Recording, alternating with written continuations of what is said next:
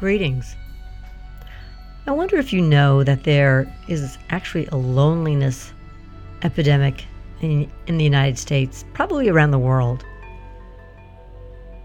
It's very sad that a latest study, a Cigna study from the Cigna Insurance Company, says that 50% of people in the United States are experiencing loneliness. That's just tragic because feeling alone is a very painful experience. It's not just painful emotionally, which is, of course, terrible, but we feel those emotions in our body. That impacts our health in a very big way. People can feel physically the pain of emotional loneliness. It's quite awful. So what's going on with this anyway? I wonder if you're been listening to these podcasts, if you're starting to get a clue as to how people need to connect and how they fail to connect and what they need to do to actually connect and really dial down those experiences of being lonely or alone in a crowd or growing apart from someone you thought you were meant to spend your life with. So we talked in podcast 8 and 9, and this is podcast 10, in the series of How to Be a Competent Self-Manager. And in the other podcast, we talk about really building skills to train yourself, to retrain yourself, to dial down those experiences of anxiety and depression, which of course can contribute to all kinds of feelings of separation. But they come from feelings of separation to begin with. Are you not connected to someone? That can really exacerbate anxiety and depression, experiences of helplessness and hopelessness. But if you've listened to the beginning of this podcast series, you know that these are all things you've learned to do. You've learned it in your automatic, emotional, imaginative, limbic brain portion of your brain. And that's not something you purposely learn to do, but you learn to do because your limbic brain, ever since you were a child, it's kind of like your personal radar system. Very simply put, your personal radar system that learns from experience and trains you based on your experience, different than someone else with different experiences is trained. So if you're trained to be vigilant or putting walls up, you're learning how to do relationships. And maybe it's not the best way that you do those relationships, because in order to build right relationships, you need to have skills, and having those skills allows you to build emotional intimacy. You might say, well, Lori, what the heck are you talking about? Isn't it just a matter of being in the right place, circumstances, having the opportunity to meet people, the right people to socialize? Yeah, that's what a lot of people maybe think, that it's depending on if you have the right job or the right location. But the bottom line is that 50% of people in this country have loneliness. And that means a lot of those 50% are in the right jobs and are in the right, so to speak, families and circumstances, and they're still experiencing loneliness. And so what does that tell you? It tells you that loneliness stems from not being able to cultivate healthy relationships or having the skills to cultivate them. Okay? So if you listen to podcast 8 and 9, you've been starting to realize that people feel connected to others who take the time to accept, validate, and understand their internal experiences. What does that mean? It means what it's like to be them. It means you don't erase or invalidate their experience by saying, that's not true, as if it's the world according to you, instead of what they're experiencing. So you should need to review 8 and 9. And this podcast 10 of the series of How to Be a Competent Self-Manager, I'm going to continue saying, how is it that so many people are lonely, and what's the antidote towards that? Well, we need to know that these reactive defenses is what we're talking about when people we block or dismiss others, or or relay their perspective on others, or try to be pleasing, or try to just not advocate for themselves. These are reactive defenses, and they're created during childhood, in your childhood development, and they're very adaptive. They're survival adaptations at a time when there's no other way for you to feel safe, because you depended on those people who were accidentally training you that this is what you needed to do. And it's kind of useless to blame parents, because parents didn't spontaneously erupt with those skills. They learned those ways of communicating too. That's right. They all learned. And it's important to compassionately understand and recognize that people are doing pretty much the best they can. And I want you to recognize that the best someone can do doesn't mean it is the best. It just means that they kind of reached the ceiling of what they're able to do, and it's they're being overwhelmed by the current circumstance. So active listening skills are things that invite people into a safe place. And they do that by not imposing your perspective on someone else or having them impose their perspective on you. In other words, it's not the world according to me or the world according to you, as if it's for everyone. Active listening, and we can call that clean language too. Active listening and clean language. Active listening is when you're doing this for someone else, and clean language is when you're doing it for yourself, so you can advocate for your position, for your perspective, without imposing it as if it's the world's truth, but identifying that it is your truth. And when you do that, you make yourself known.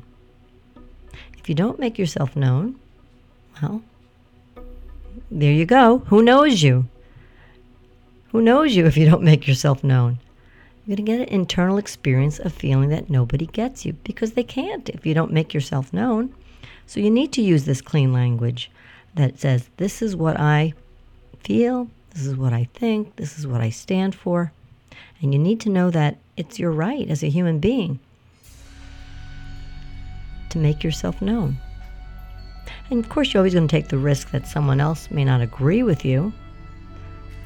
And that's fine, because another person has to make themselves known.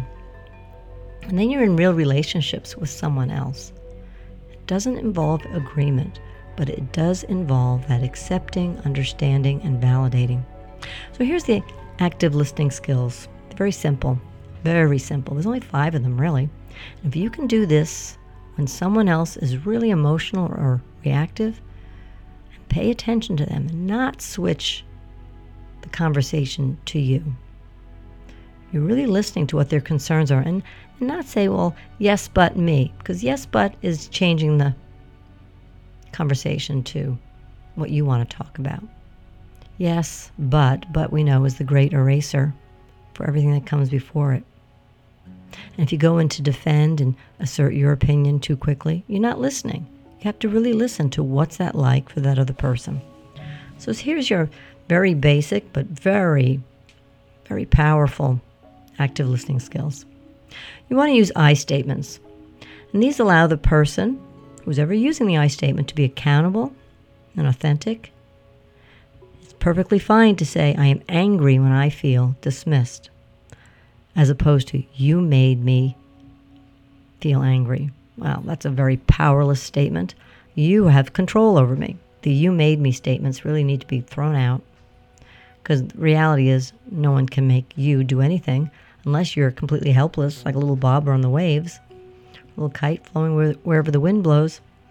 That's not a good feeling. That's a real formula for being helpless. You can certainly say, I don't like that. When I see these behaviors, I'm very upset. You might say, I'm confused when I see these behaviors, and so forth. These statements reflect the point of view of the speaker, you, without blaming or giving power to the other person.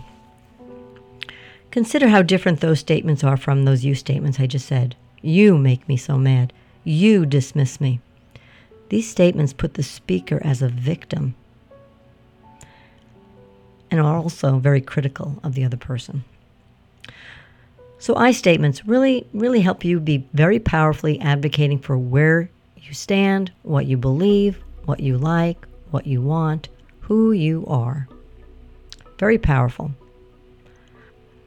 The next skills in active listening are simply what and how questions. These types of questions are invitations to the other person, the person you're listening to better describe the emotions that they're feeling. You don't want to ask why when someone's emotional, because if you're asking why, you're asking them to say, please give me the fact.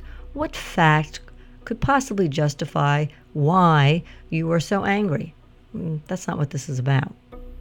When you're asking a what question, you're saying, I see this thing has happened. What seems so challenging about it? There's an underlying, much more important message that you miss when you just go for the fact. Oh, you left the toilet seat lit up. Well, that can be annoying, but that's a fact. But what's annoying about it? Well, I've asked you many, many times, please don't do this. You fall in the toilet in the middle of the night when it's dark, or it's just not respecting that I've asked you so many times. There's a what behind that. And that's what people need to know. What bothers you? What's the meaning behind this to you?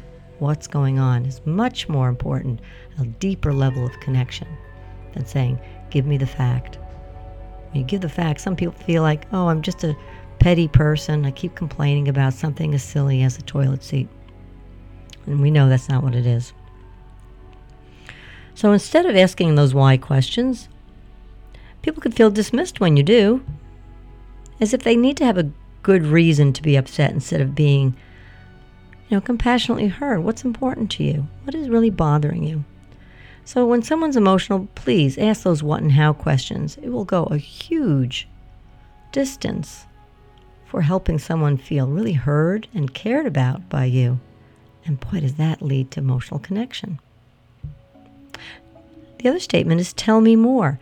This type of statement is just another invitation to the other person. Please tell me more about your concerns. I'm not just going to nod my head and just wait until you finish talking and then interrupt or change the subject and talk about me. Tell me more. I want to understand it more. It's an I statement too.